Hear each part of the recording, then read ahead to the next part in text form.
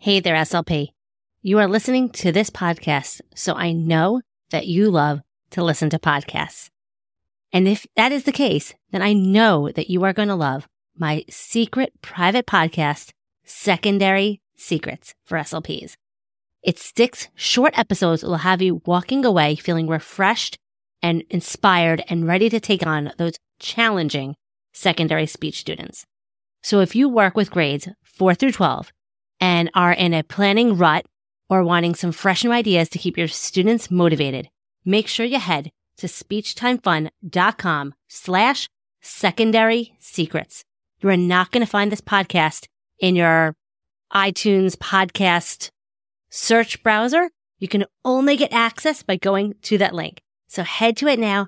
It is 6 short episodes that you can listen to it in under an hour, like totally Netflix binge worthy. I made this just for you, and I know you are going to love it. SLPs have been telling me already that it has changed their way for working with their older speech students. So head on over, again, to speechtimefun.com/secondary secrets, or use the link in the show notes, and I can't wait to hear what you think. Now let's head on to this week's episode of SLP Coffee Talk.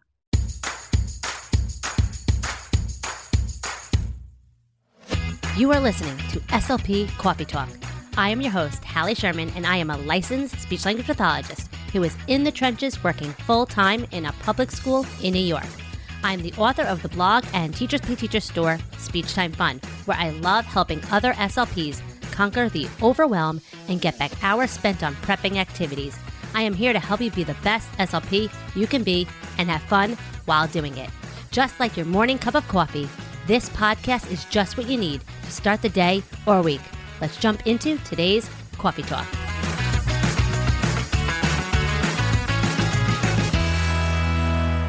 Hey, and welcome to another episode of SLP Coffee Talk. Last week, I had Maria on where we talked all about games, and I wanted to do a follow-up episode where I talked about my favorite games for working with older speech students. So what are some benefits of using games in speech? Well, one, it keeps learning fun. I like to keep my students on their toes. When they come into the speech room, they have no idea what to expect. Maybe we might read a fun and exciting article. It might be boring, but we might be reading. We might be watching a video. We might be doing a game virtually like Kahoot or Bamboozle. We might be doing task cards. We might be doing a science experiment. We might be doing an ed puzzle, or we might incorporate a game. We might use the game as the therapy activity in itself or as a reinforcer for pairing with like a task card or some sort of probe. So I want to share with you my favorite 3 games to use as an activity within itself, and then just some of my favorite games to use as generic games to pair with any sort of task or concept. And these, like I said, I'd like to just change things up, keep my students wondering what kind of activities they're going to get, so it just doesn't keep it so predictable. I want them to be in suspense, and one of their favorite things to do is when they come into the room, is like, Mr. Sherman, what are we going to do today? Or can we play a game? And they know they cannot ask that. And they know that because I always say, we may or may not be playing a game, but it will be fun, and you're going to learn something. So it keeps things fun. You can also incorporate directly and indirectly social skills, which our students can always benefit from. Teaching executive functioning skills, the ability for wait time, being able to not be so impulsive, waiting their turn, being okay with losing, planning and being strategic. All those things are really higher level for our students, and we can teach it while incorporating games into our speech therapy. And sometimes just the benefit of giving them exposure to games they might not normally have. Some of our students might not have games inside the homes, or they might have some basic puzzles and blocks and figurines, but they might not have access to some board games. And even if they do, they might not have access to these. So it just changes things up, and we can show them that games that incorporate learning can still be fun. Okay, so my first game I want to share with you is Bubble Talk. If you're familiar with like Apples to Apples and Bubble Talk, now notice how I'm actually not saying Apples to Apples, because I find Apples to Apples and even Apples to Apples Junior can be very challenging in terms of vocabulary and background knowledge for our students. There's also a reading task involved. And even Bubble Talk has a little bit of reading. So what happens is every student gets 4 speech bubble cards, which has like a saying. And then in the center is a funny picture. It's a real life photo, so it's motivating for our students. It's not too cheesy. It doesn't appear to be a babyish type of game. And every student, and I always play as well, and I always start as the judge. And each student and player gets to take turns being the judge. And whoever is playing gets to put a card from their hand, which has one of those speech bubble sayings face down in the center that goes best with the picture. So they have to basically think of what goes together.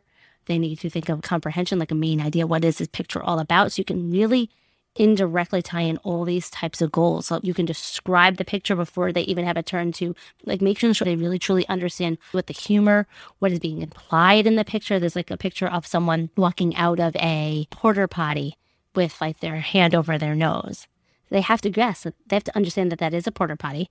And what does hand over the nose imply? You know, it stinks in there. Well, what might make it stink?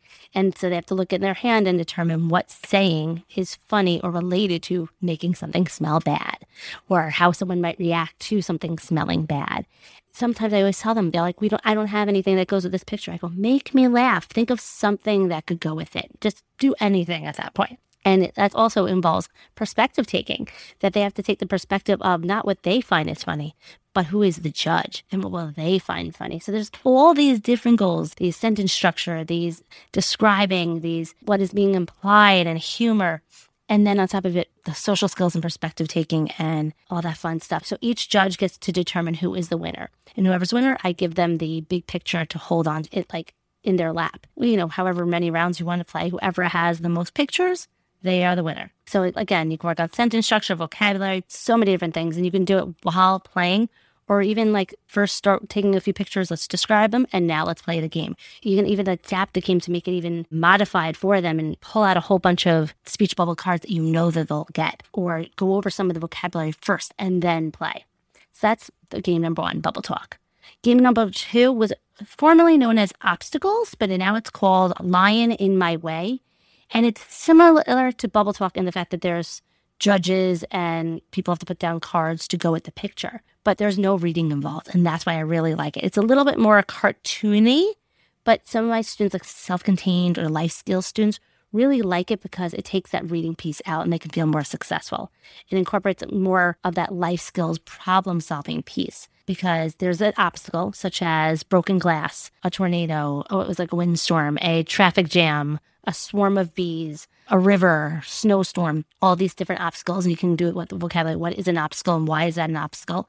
And then in their hand, instead of speech bubble cards, they have tools. Some of them are practical and some aren't. So one might be a compass or a map. One might be a bow and arrow. One might be a broom. One is like a cupcake with a birthday candle on it. So some of them might be relevant for certain obstacles, but they have to figure out which ones in their hand would be the best for the obstacle that is in the center of the table. So they need perspective taking, problem solving skills, being able to express or defend their responses or explain why they chose what they chose, describing and comparing and contrasting what things go together. And then it can also go even further, like what would be the real life solution to this problem? What would you do if you were in that scenario? And you can go even further into all these different things. So that's Obstacles, which is now known as Lion in My Way. If you search, I think Obstacles on Amazon, it's like $100, but Lion in My Way is 20, 19, not even. So it's a really fun game and you can play it all session. You'll play it at the end of the session. Your students will be asking you to play it over and over again because it's fun, interactive, and doesn't appear like they're learning, even though we all know they are. Game number 3, Stare Junior.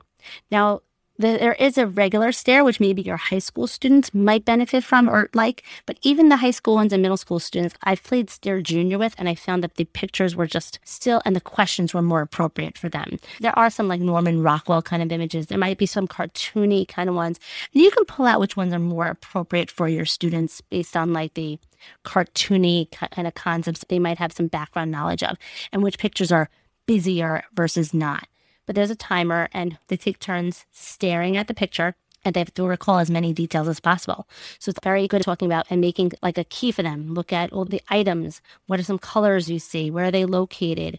What is the most important things you should be remembering in this picture? What's relevant? What's not? And then once the timer runs out, I typically have them give me the card, or they can take turns being the reader of the question, depending on the group of students. And you can even make them work in pairs where their teammate reads them the question and what have you. On the flip side of the card, there is 6 different questions that correlate to the number on the die. So whatever they roll, that's the question they get. And as long as they keep getting questions right, they get to keep on rolling until they get a question wrong or they roll the same number twice. And as each time they get it correct, they get to move around the game board until they get to the finish line. So again, you can adapt it. You can not give them as many turns. You can give them 1 turn and then move on because it's going to take too long. Or you can really, truly, let's try to challenge them. Sometimes I choose the questions on the other side because they're too complicated. And I might want to work on just basic WH questions or basic preposition. Whatever you are working on, you can change it up. Your students won't know you are the boss of your speech room. So again, they get to stare at a picture, try to memorize as much as possible, or you can honestly not make them memorize it. You can just have them answer questions based on the picture in front of them, modify it to meet the needs of your students, but it's great for working on relevant versus irrelevant information, describing vocabulary, getting the gist of what's in the picture, all that fun stuff. And again, being able to work together and those social skills, problem solving, executive function kind of things that I incorporate with playing games. So again, that's Bubble Talk, Obstacles, which is now Lying in My Way, and Stare Junior. Those are my 3 favorite games that you can use as is to directly and indirectly work on a ton of speech and language skills and goals. Okay, so now some of my favorite generic games that can be used with any goal. Gotta love Jenga. It's just simple, easy. They know how to use it. You can just take any task card, take anything, and just make it into a game by putting the Jenga in the center of the table. Connect 4. That's great if you have a group of 2 or an even number where they can be teams. And again, pair it with anything. And I also love Suspend Junior. It's by Melissa and Doug. And you have to put together this little hangy thingy. And that's a very clinical term, I know. And they spin the spinner to determine what colored piece they have to hang without making it fall. So that you divide up all the pieces by colors to all the different players. And they have to spin to hang it. And the object of the game is to be the one left without any pieces and have not made it fall.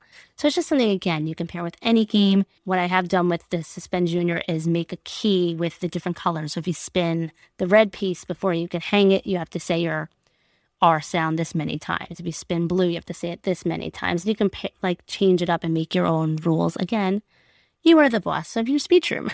So the benefit of using games is it keeps learning fun. It makes our students be a little bit more motivated to work with us. It keeps them on their toes, as long as it's not every single time being a game.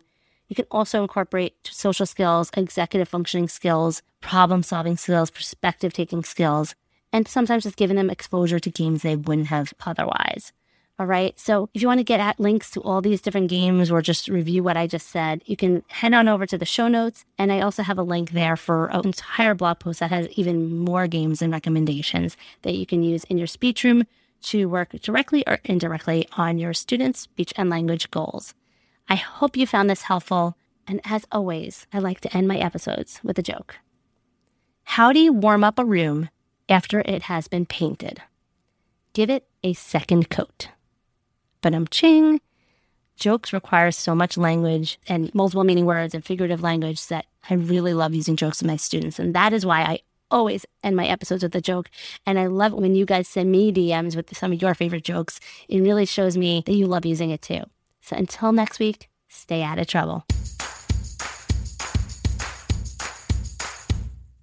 Thanks so much for tuning in to another episode of SLP Coffee Talk.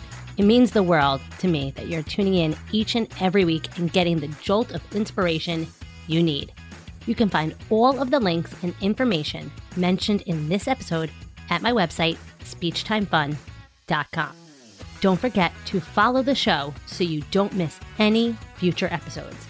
And while you're there, it would mean the world to me if you would take a few seconds and leave me an honest review. See you next week with another episode full of fun and inspiration from one SLP to another. Have fun, guys.